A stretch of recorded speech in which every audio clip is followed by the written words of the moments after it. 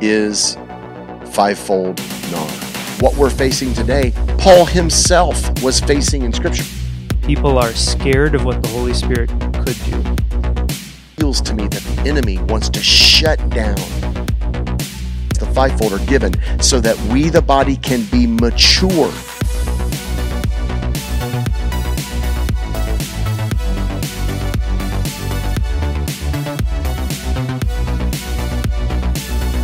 All right, welcome. Doing something I don't normally do, which is kind of an interview. And I'm here in northern Minnesota, in Sandstone, Minnesota. It's about, hour and a half north of the cities. Yeah, and at the Community Worship Center and non-denominational church. Just tremendous people, tremendous ministry, and have come here. Well, we have a long history of like 20 years ago, and then I've been coming the last couple years, and we'll be coming, and there's tighter linkage.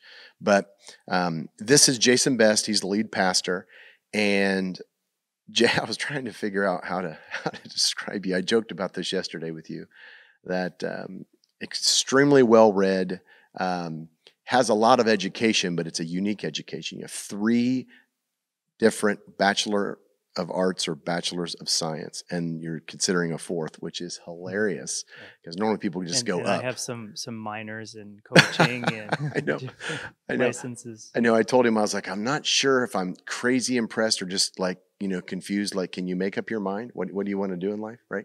But I just really like a lot of things. I know. So Renaissance man, good at a lot of different things, but he's extremely well read.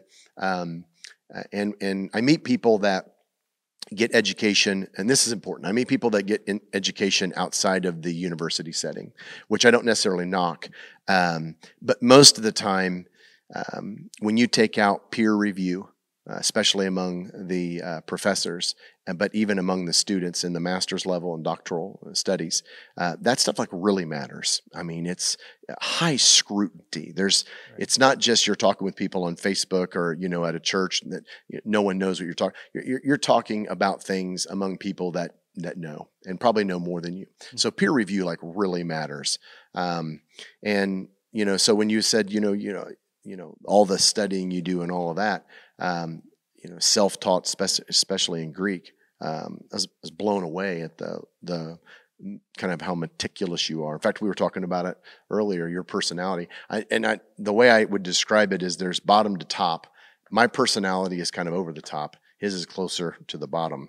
But in terms of the meticulous nature of research, kind of a exegeting in every area of life, that's whether it's going to be nutrition or whether it's going to be topics or scripture, you're very similar to me. Well, I'll just say a lot of people want my opinion, and I want to make sure that it is accurate. I know, as best as I can. We did some of this yesterday. We had to rein him in. I'm like, listen, you want his opinion, be prepared. So I might talk for a little while. Oh, that's hilarious. Well, that's a good thing. But the topic we want to get at today is this fivefold ministry and NAR. So right out of the gate, I come from the Church of the Nazarene. I'm ordained there as an elder. That's my tribe. I mean this with all seriousness. That's the group that I really feel I'm going to run with till the end of my days. Like it's family. I really believe. Now we've got our challenges like every denomination does. And I'm that guy that believes in multi-denomination rather than no denomination. I think it almost enriches our history. And there's people that talk like that, like whether you like them or not. IHOP talks like that. They have their staff have people from multiple different backgrounds, multiple denominations. Bethel is huge on that. If I've heard it rightly, Bill Johnson has people on there that he just does, and I've heard him on podcasts say there's people on our staff I don't agree with on certain issues, and they look at it as an enrichment.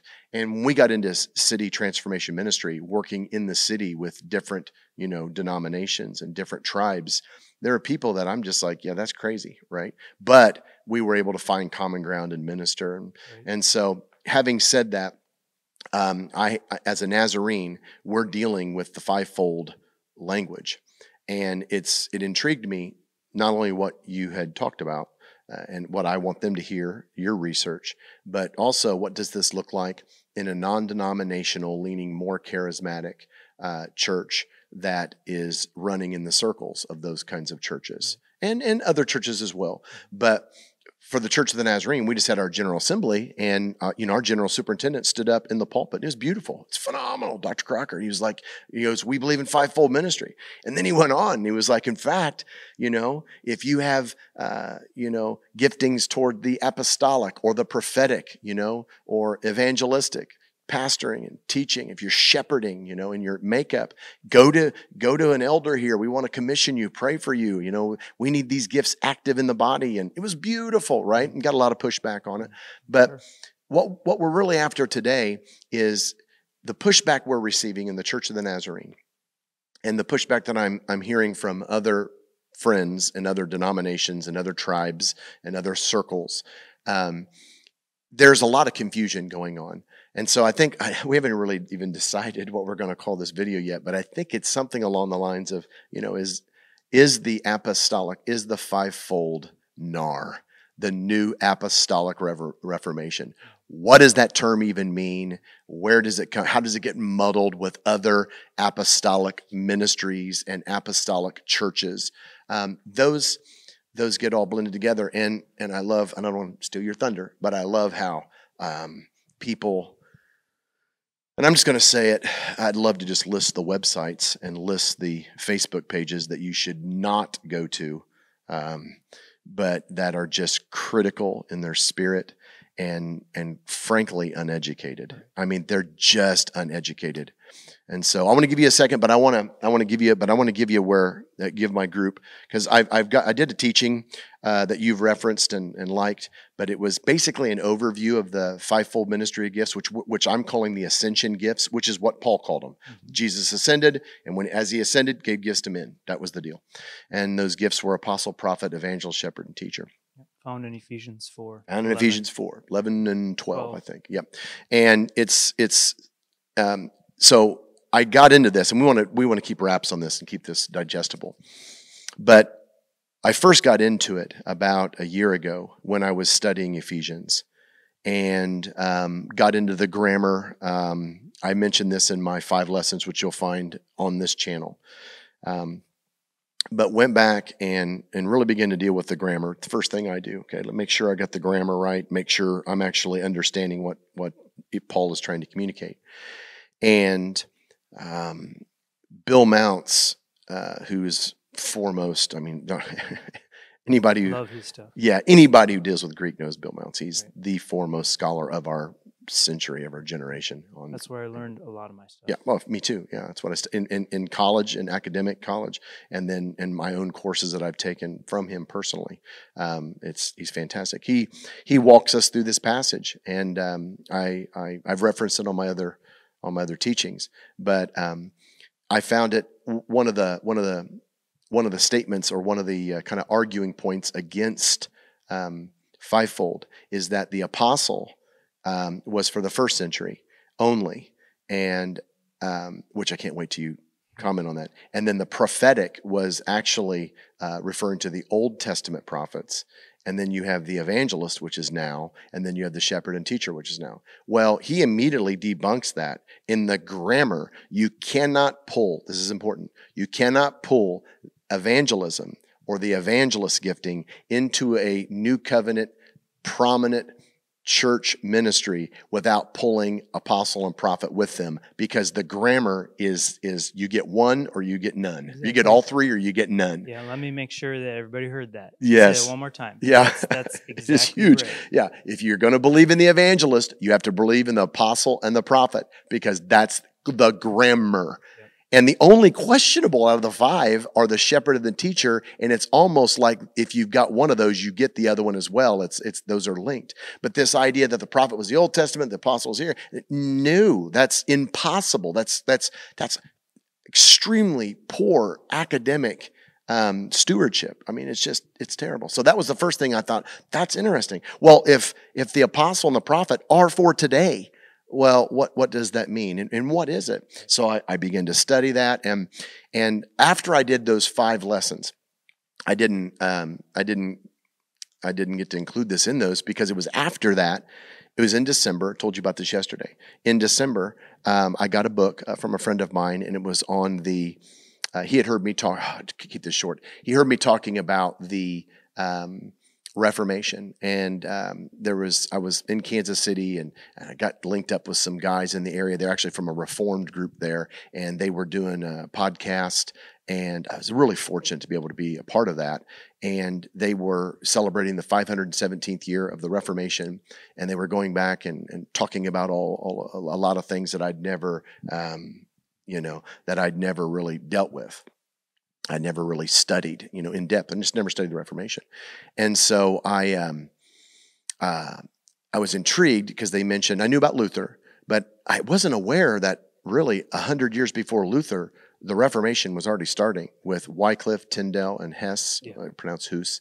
But in fact, scholars say that Wycliffe was the mover and shaker of all. It was all of his literature. And the only reason it really didn't gain ground like it did through Luther is because Luther had the printing press to take his writings into the common language and go public, which saved his life, actually. Right. Whereas Wycliffe didn't have that. Mm-hmm. And so the widespread flow of his literature, which was so significant for Luther and the others. So, but anyway, I was listening to all that, and it's fascinating. So I come back in December, and a buddy of mine, I was telling him about, he buy me this book for Christmas, early Christmas present, because December I do nothing but reading. And I'm going through the Reformation, right, studying all this. And I'm blown away that not just Wycliffe, but Tyndale, Hess, all those early guys, they were the first thing that the Holy Spirit was doing in this massive revival that's sweeping every aspect of Europe, right?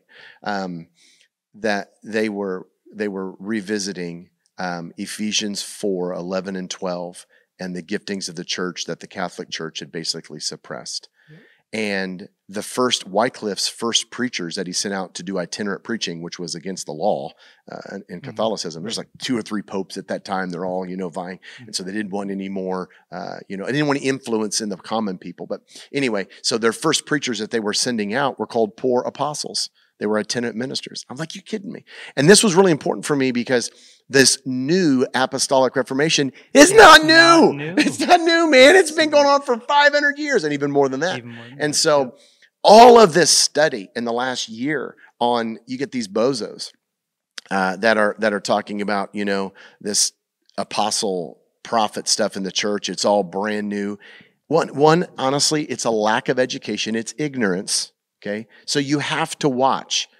I'm talking to the people that are watching this. You have to watch what you view online because there's well-meaning, intended people. You have to fact check everything, including me. Okay. Although I'm really accurate. But you have to fact check everything because you just don't know. I mean, I have DSs and DS's wives. I have a great, great, great, great friend of mine out in, they're like parents. I mean, out in, I won't say where, they're in Missouri and just DS and his wife. And they're like parents. I love them. I love their kids.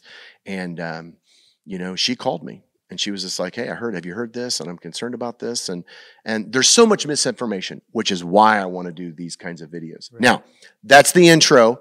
And we're going to be careful on time. And I only get like 2 minutes. No. You're getting more than 2 minutes staying locked in. But I really want to know, one, how did you get, into this? And I know it's not been that long, but as you begin to familiarize yourself with this topic and the conversations around this topic, some of the things you found, I think it's so neat, like what you're finding. Sure. So ready, Jason, and go. Okay. Well, let me just give 2 minutes of a background story. Community Worship Center came out of a Nazarene church where our leaders were experiencing something that they couldn't define. They were seeing lots of basically manifestations of the Holy Spirit. And the district superintendent came because I was young, I was like 9, 10 at this time.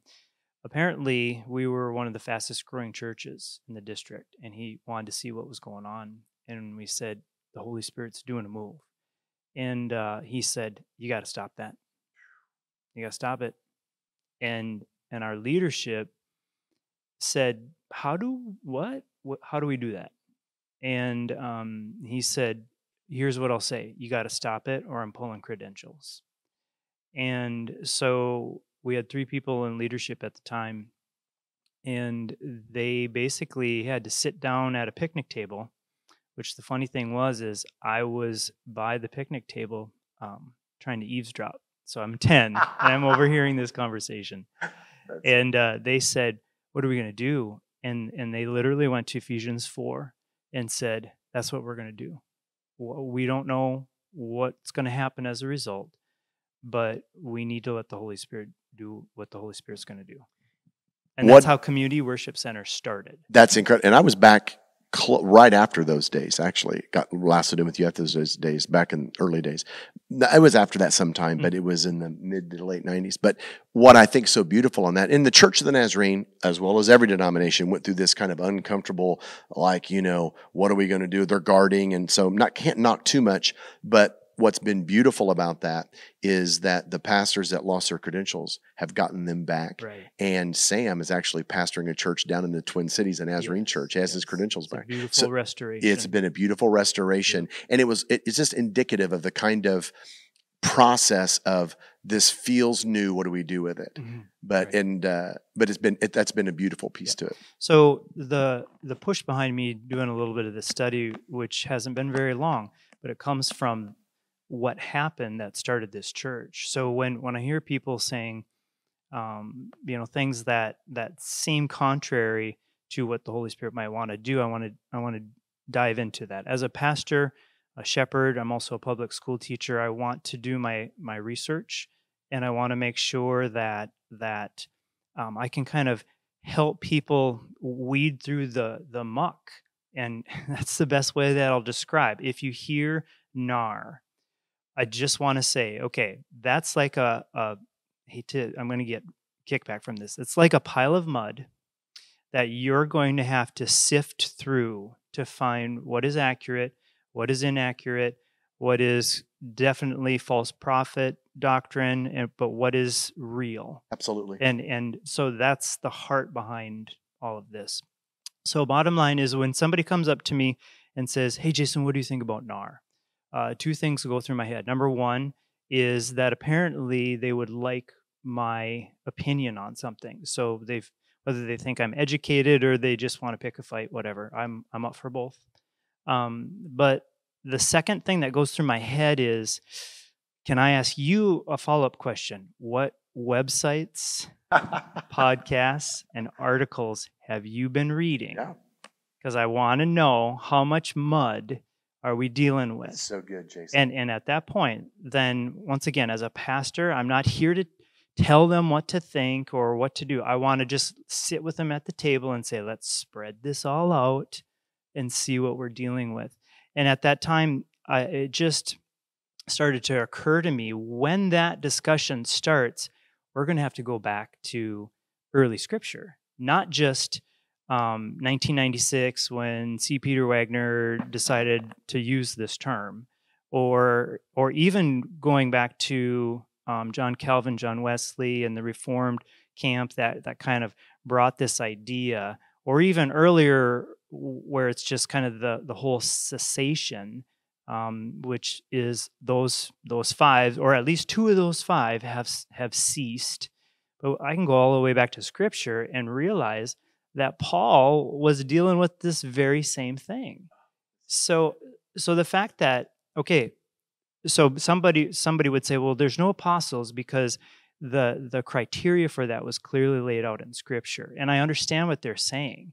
But the fact is that we're not talking about the 12 apostles here, and we're talking about what Christ gave to the church, the gift of being an apostle. Let me intersect here. So this is what you and I, this is where it got out of hand in our conversation. We had so much fun. But what I had discovered was that, okay, I went back to Scripture and looked at the apostles. This is in my apostle video, which you can watch. It was released in May of this year, of 2023. Was that you had 12 apostles. Judas had abandoned that position. And there were like eternal prophecies about those 12. Like there was heavenly rolls. There was after after the judgment rolls of the 12. I was like, that's pretty heavy. So much so that Jesus said, hey, you got Judas has to be replaced. That's the impression we get. So in Acts chapter 1, before the outpouring of the Spirit, there's this business meeting of the early church, and they're like, okay, we got to fill Judas's seat. Okay, he abandoned it. We got to fill his seat. And at that time, there was only a group of 120. That was the early church, 120 to pick from. Now, this is important. I'd always heard, well, they got ahead of themselves because that was Paul. That was Paul. But in Acts chapter 1, the qualification, this is so big, the qualification to fill that chair, that empty spot for the 12, you had to be around from the baptism of Jesus up through the ascension. That's what Peter says. And Paul wouldn't have qualified for that. And there was only 2 out of the 120 that qualified, Matthias and Barabbas. And they chose Matthias. The Holy Spirit chose Matthias. And so you have this 12, and we believed, I talked about this yesterday with you, but we talked together about it, but we believed in a closed canon, and we believe in a, kind of a closed apostolic group of the 12. Because of the qualifications that Peter gives, there'll never be a 13th apostle. You heard it here, okay? Actually, you could read about it in Acts chapter 1. So we believe in a closed canon. Now, with regards, and I'll throw this in, we're not going to go down this road, but in terms of Scripture, I've often heard, well, the apostle gifting was for the writing of Scripture, and then that gift ceased. But that's also incorrect, because most of the New Testament was written by Paul, who did not qualify to be in that first 12. And the other writer who potentially wrote even more than Paul was also not under those qualifications, and that was Luke. Yes, Luke. He wrote Luke and Acts. And that's a fun thing. He was not. Yes, Luke and Acts. He did not qualify under the criteria of apostleship. No, and there's ways around that for them. They got to have a source and all. But I've been reading some. This is just fun stuff that you're not. This is not necessarily for you, but I've been doing some research and some extremely compelling research based off of Barnabas's relationship with Paul, specifically with the Church of Antioch and his leadership, and that. With Hebrews referring to that as Pauline theology, because it clearly is Pauline theology, but scholars say it doesn't seem to be written by Paul. Right. What if it's written by Barnabas? And I'm hearing some compelling evidence on that. When I did my study, that he was one of the top candidates. Yes, that's not for this conversation, but been dealing with that. But my point is that the idea that Scripture was written by these, this apostolic authority, that's not, and I get the canonization process, which is a whole different conversation, but the idea that the apostles were given for these specific kind of purposes is debunked. And this is where you came out and said, Paul was fighting against that, because Paul was like, I'm an apostle. He was like tongue in cheek referring to those 12 as the super apostles, right? And go and explain. I love how you talk about just the fact that, once again, in almost, I would have to look back, but almost every letter that Paul wrote, he says, Paul, an apostle of Christ. There's reason for that. Yep, exactly. And yet, because he was getting kickback from, you're not one of the original ones. And yet, there again, process of canonizing Scripture, and all these different things. We're not suggesting that there was this exclusive group. There was an apostleship gifting that we see other apostles in Scripture, and so when we come to Ephesians 4, a lot of people say, well, look at the grammar. It says gave, past tense. And like you said, you already kind of debunked that with Bill Mounts and all that stuff. And so we're running into situations where we have modern day situations going on, and they're using terms, and we're muddying all of this stuff together. And to me, that's where, as a pastor, I want to say, hold on a second. Before we throw all of this in one basket and pour some water in there and mix it all up, because that's just muddy, let's spread this out and understand that we're talking about, while we're using similar terms, we're talking about different things. And especially when we come to currently, if you look on YouTube or podcasts or articles, that stuff, most of it is so muddied that it's hard to weed through. Sure it is. And so, that's really where our conversation started, as to, like, what do we do with that? Yeah, and before you go into that, I want to highlight something you said, and it was when you first said it to me, it was like revelation. You said Paul is writing, and he does. He introduces himself as an apostle, and he goes into, "I fathered you." There's many fathers, but I'm your father, and and he makes another reference to being, apparently these super apostles. Am I also not an apostle? And what he was up against, I love how you said this. And maybe it's because when you first said it was so impactful for me. But Paul he was saying to the early church, yes, there were 12 apostles. Yes, they were specific. Yes, there was a deal. But the gift of apostleship remained even after those 12. And you have we have 70 some apostles in the New Testament. Timothy was apostle. Titus was apostle. Silas was apostle. Barnabas was apostle. Junia, a woman was an apostle. You have obviously Paul. You've got, Antioch was pumping out prophets and apostles. And they were a number of teachers that were there. So one of the main, I love this, that when you had said that what we're facing today, Paul himself was facing in Scripture. This is not a new deal. This is not even a new fight. Right. And I want to let you talk on this, but it really feels to me that the enemy wants to shut down so that the body, that's the point in it. Paul said these 5 giftings, the 5-fold, are given so that we, the body, can be mature. And if he can keep the church in an ineffective, organic strategy and just limit Christianity to some superhero kind of stuff, and, against what Paul is teaching is that every one of us I taught on this last night at the church. Yeah. It's all, everybody gets to play ball in the kingdom. Mm-hmm. Jesus was not Superman who came down to do something no one else could do. He died for our sins, all that. There's a specific role for him. He's king, get all that. But he came in John 14:12. Anything I've been doing, you're going to do. In fact, you're going to do greater things than these. Right. That is the thrust of 5-fold ascension gift: apostle, prophet, evangelist, shepherd, teacher, ministry. That this has been restored. The early church fathers in the Reformation, this has been restored to us. And when you made that point that Paul was wrestling with the same thing, blew my mind, man. Yeah. I missed that. Yeah, and really, I'll just say this: the idea of even being restored is so the word reformation basically means we now see this. It was already there. They just didn't see it. So even to restore these things never meant they left. We just operated with a limited awareness. And so I, as a pastor, and there again, already explained the history of this place, I want our church, and really the body of Christ, to be as effective as possible.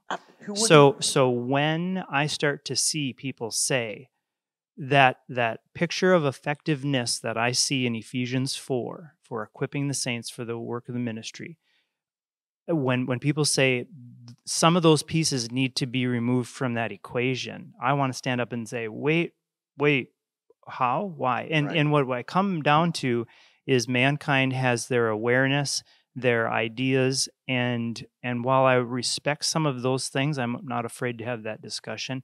I'm not going to bank on mankind's understanding. I want to see what God has to say. And so when it's written here, and because to me, here's just me personally, I feel like people are scared of what the Holy Spirit could do. I feel like they are saying, if we just talk about God, Jesus, and then the Bible, as in that's the Trinity, if we just kind of, we'll mention the Holy Spirit, but because he's a scary dude and we don't know what he's going to do, we're a little worried. Hilarious. And so we're just going to not talk about him too much. Yeah. And to me, I'm going, that is wrong. As much as we can go to extremes of what people claim they are and what the Holy Spirit's doing, I don't want that either. But I'm just as discerning or vocal about, but don't cut off the ministry of the Yes. Holy Yeah. Spirit either. And so there's extremes on both sides. Sure there is. And so when people come and ask me, I want to make sure that if you are listening to things that are on both side of those extremes, Yes. we'll go and kind of weed through what is the mud and come to the solid truth. And that's what I'm after. And Yep. that's really where our conversation was. Yeah. Now, two things. One, you've got Rob McCorkle coming here just in a few weeks, if I remember correctly. Yeah, Actually, October, I think. yeah, September. So it's All more right. than a few weeks. It's a month or so, 2 months, and you're going to love him. And those of you on my channel, I don't know if they've seen me with Rob. If you follow my schedule, he and I do a lot of things together. Got exposed to him a couple years ago because he's a word and spirit guy. Got great education. He's got his doctorate and been around the Church of the Nazarene for a long time, pastored and for 25 years, I think, maybe a little bit more, but also traveled at that time. His wife, Cindy, is an ordained elder as well, and she pastors. And so, it's he's super knowledgeable. How I got linked up with him is I always knew he was a word guy.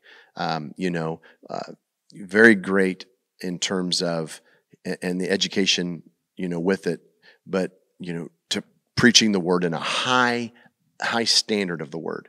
But he's also a spirit guy, and so he was kind of, I began to hear about him, read a couple of his books. He's a word and spirit, and I was like, I like this guy, and it's what you're talking about. So he's like me now. Before I was just kind of like the word guy traveling around and for a long time. But I had this encounter with the Lord in 2018, which maybe sometime I'll share it on this channel, but had a whole movement of the Spirit in my life, could hear the Holy Spirit and this whole other thing to begin to develop. And that's what I hear you say. So that's the first thing. You're going to love Rob when he comes. He's a word and spirit guy. But the second thing is, I'd like for you, as best you can, to describe some of the muddiness, right? Specifically exactly. with the church, the New Apostolic Church, which back in the 1860s, I think somewhere around in there, and then there was, which is different than the New Apostolic Reformation, which people link those, and even that's a little bit different than probably what we're talking about, and what Paul was dealing. So, if you could help us with that real quickly. Yeah. So if your listeners said, hey, they're going to cover this topic, they're talking about other stuff right now. Okay. So here's where we're going to talk. The mud. First of all, when you start looking at these things, lots of different terms and lots of ideas are kind of being blended together into somebody spitting out some information. Yeah. Okay. So one of the first things that muddy the water is, as you just said, there is something called the New Apostolic Church. Okay. The New Apostolic Church was, they say in the 1860s. And basically what came out of that was this idea that Christ was coming soon, so we better reinstate the 12 apostles. And they just picked 12 guys and said, we're the 12 apostles. And now, because we are doing this, now Christ can come back at any time. They felt that if they didn't have that, Christ couldn't come back. So they established it. Okay. 1860s. Well, there's 9 million people in that denomination now. Most of it's in Africa and away from here. There's 300 some apostles, so I don't know how all of a sudden 12 went to 300 some. But their understanding is this extreme, and this is part of what people say NAR is, that you have an apostle, someone who claims to be an apostle, and it becomes this, I'm an apostle, and so you have to do what I say. It's a power grab, where and so this is what I want people to understand. If they said, well, give me some tools so I can kind of work through the mud. Number one, if you have somebody who's basically saying, you need me to bring you into the presence of the Lord, and you can't get there without me. I've been called by God, and I will bring you there, you of little faith or ignorance or whatever. Red flag. Yet a red flag. That's one of the biggest things I want people to know. It is like that's the first thing you look for. And you have a lot of people saying anybody who's even associated with Bethel or IHOP or Mike Bickle or any of these things. They're not doing that. Exactly. And that's Yeah. just really, that's the biggest point I want to get across. Okay. None of those guys have said, I've been called by God and you haven't, and I will lead you to the promised land. And we're not like, I'm not here as a defender of anybody. Exactly. But I don't know any of them. That's right. But the idea that they're saying that, well, no, they're not. Now, I'm not defending them, but no, they're not. Right. Okay. And that's almost used as just as bludgeoning tool. So now they can come after me or whatever, that I'm justifying that kind of narrative that they're pushing. Well, then most of it is, well, if anybody's listening to Bethel music, then they're NAR too. Yeah. First of all, wait, where did you even start? I don't even respond to that. It's just ignorance. So the bottom line is that same type of language is, because I'm called, I'm the only one who can bring you into the presence of God. And if you question me, God will punish you. Like that's part of a language, a narrative, or a behavior that is what we're concerned about.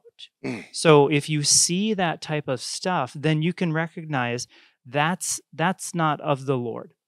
Okay, so any of the people from the Reformed camp who are saying, you got to watch out for NAR, this is what you need to watch out for. Sure. Someone who comes and just says, I'm an apostle, and you must do everything I say. And so what else it is this elevation of one particular gift that overrides everything else. Now, there again, an apostle was a messenger, one who went out. We can even equate it as one who starts ministering. Yep. Okay, and I go through all that on my channel. Yep, exactly. We're here to talk about NAR, not necessarily to go into the details of fivefold, because I've already taught on that and give you an overview, and we'll probably do some more stuff on that. But yeah, there's a correct definition of an apostle. That's not it. What you're talking about. Exactly. So when you start to see somebody who is, I just call it a power grab. Yeah. Who is saying, I as a person need to be high and lifted up. Red flag. Like that is what if somebody has a concern about the New Apostolic Reformation, I'm telling you, what you're looking for is one person who says, I've got all the answers, you don't know anything, just follow me, and if you don't, God will punish you, and you must lift me up as this person. Yes. That's what we're talking about. So the New Apostolic Church had that type of a flavor in that. Now, I don't know if they would agree with everything that I just said. Yeah, and I was going to say that I've been familiarized. This is new. I think new to all of us, why we're having so many questions, but I've been familiarizing myself. There's extremes even in that camp. I mentioned that in the video series, that there's the Church of the Nazarene. There's extreme bozos in our camp. Mm-hmm. Okay. There's and I mean that. There's extreme bozos in our camp. And then there's extreme bozos in our camp on the other side, okay? So I'm sure that doesn't apply if you ever meet anybody from the New Apostolic Church. Heretic! Can I give you the backstory? Yeah. That group came up from Catholics who met Wesleyans. That's how that started. Seriously. Isn't that interesting? That'll need to be flushed out, but not in this Catholics, Wesleyans got together, and they went, boom. And it's clearly... So Catholics and Wesleyans got together, had a baby, and it was the New Apostolic Church. It was the New Apostolic Church. That's a different... I don't know if that's even the right analogy. That's hilarious. So we'll get to that topic later. Right. But okay, so that's a New Apostolic Church. That's different. Like C. Peter Wagner, when he said, I don't know what to call, because he's seeing what Hess and Hus and Wycliffe and Tyndale and Luther and all of these guys, he's seeing and he's experiencing it in all of these. And again, I'm not pushing C. Peter Wagner, okay? But he's like, I loved how you said it yesterday when we were talking. What do we call it? New Apostolic Reformation? He was not, I don't believe he was endorsing the New Apostolic Church, okay? Right. But even if he was, I don't think he is, okay? When we're talking about New Apostolic Reformation, in terms of there is a movement that's different than New Apostolic Church, and I'm not even saying that we're a part of that. I'm not even saying we're a part of that. So continue. Yeah, and so there again, I just really want to make sure that when we're taking a look at some of these extremes, but then I want people to see the false doctrine in this. But there's then the camp, and I just don't want to name drop, but I'll say this: the Reformed camp in general tends to then want to say, because the Holy Spirit in the way that could go off the rails, we will go to the other extreme and acknowledge the Holy Spirit because it's clearly in their creeds. But the fact is because we don't want anybody to come with saying, "Hey, I've got a new book of the Bible," or "I've got this, and that." Which there have been people who have said that. There has been. So I understand where they're Sure. coming from to have that that discernment there, but I just feel like, okay, in that discernment, instead of going to the Holy Spirit, they went to their own thinking and said, we can't tolerate literally any of that because it might be too hard to weed through what's true and what's not. So we will just kind of slow or hush what the Holy Spirit may want to do. Throwing out the baby with the bathwater. Exactly, and that's so much of that. And I just want to help people. I'm not here to tell people what to believe. I'm not here to say, I've got all this figured out, so just listen to me. Sure. Then I would be one of Sure. these things. Yes. What I'm saying is I want people to be educated, and I want people to not rely on a YouTube video, a podcast, or some sort of an article in and of itself and going, oh, well, okay, grave sucking, what is that? Oh, I don't know what it is, but that came from Bethel, apparently, whatever. I will never listen to a Bethel song ever again. And I researched that. Yes. Did you know No, I didn't. And we got to cut this. We got to actually, we're wrapping up. But that's a great point. That's a great illustration of what we're doing with the NAR. And I did a research on people's like, well, they do grave sucking. I actually, man, I went after it. I had, I forget, I think I was waiting for a plane. And I had like 4 hours on a layover, and I had internet, and I was in one of the lounges because I had free with my flight. Right. And so I'm like, I'm going after it. And I was like combing everything, found an interview where Bill Johnson, and he was like, I don't ever respond to those, but I guess I'll respond to this one. And it came from he and his wife and some of their team had went over to Europe, and they had pictures of them on these graves. And, he tells about what, that scene, but then it illustrates it for himself. He goes, I remember coming up, I think it was to George Whitefield maybe, or it was Wesley himself. But he goes, I think it was George Whitefield. It might have been John Wesley. Okay, but it's been small. It's out there. But he was like, I remember falling that grave, and I remember saying, Father, we need another John Wesley, a man that carries the anointing that he had carried in our day and age.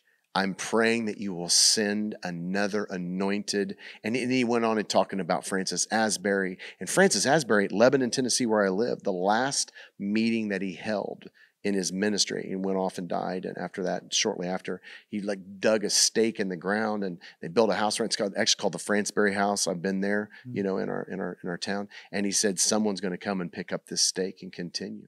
And we felt like God led us there 10 years ago without even knowing that. Right. And so, but it's slander, it's critical spirit. And listen, you are going to have, there's a couple of Nazarene pages on Facebook that are just in my tribe, and they're everywhere. But I know pastors who oh, have you heard what they're saying? And I'm like, do you agree with that page? Oh, absolutely not. Why are you following that? It's a critical spirit. It's fueled by the enemy. It's demonic. You can sense it.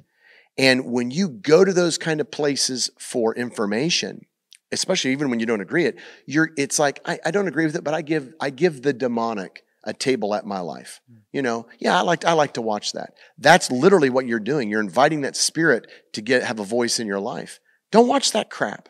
Don't watch that junk. It's so when I begin to sense, and I do, and we won't get to it on this podcast, but yesterday we were talking about some of the Reformed guys and the eschatology conference that I watched, and had this one, and it's not all Reformed, but this one Reformed guy he made this statement that if you hear anybody mention NAR, turn and run. If anybody, he went as far as to say, if anybody comes up to you at a Walmart and says, listen, man, God put it on my heart, and, do you have this going on with you? He goes, even if you do, and they want to pray with you, run. Okay, so like that, red flags. I'm not going to follow that guy's ministry. Right. And there's always people that I listen to that I chew up the watermelon and have to spit out the seeds. But it gets to the point where there's more seeds than watermelon. It's just not good to pay attention to that. So, yep. And there again, that's just my heart as a pastor to shepherd. Yeah. I don't know all of this. We've talked before. I haven't studied this a ton. But because it affects people and they ask me about this, need to know. Then I want to know. And, I love it. So I'm going to do my research on it. So I really appreciate you. And I just really I've known you for a long time, but especially in recent days, I just feel like there's you and I are fighting on the same side on some things. And so I appreciate you coming and let me do this at his church, I just thank you for even asking me and allowing me. My word. Feel very privileged. Well, it was valuable because one, you were finding some things that I wasn't finding. You're articulating some things in ways I wasn't, and you're really in a different kind of lane in the church than I am with my tribe, though we're way overlapping, obviously. But I love it. And I got a friend of mine that I'm going to be meeting here just in a few weeks, and he goes to a Baptist church, although they can't like that guy because he and I are on the same page. So I some of the challenge he's having in his tribe. And I love those conversations. I'm going to get him on my podcast. So anyway, hey, I love that you guys are tuning into this kind of stuff. I want to do things that's relevant, that's important, and fact check. Go fact check. And I think it's good stuff. So hey, keep following. Check us out next time.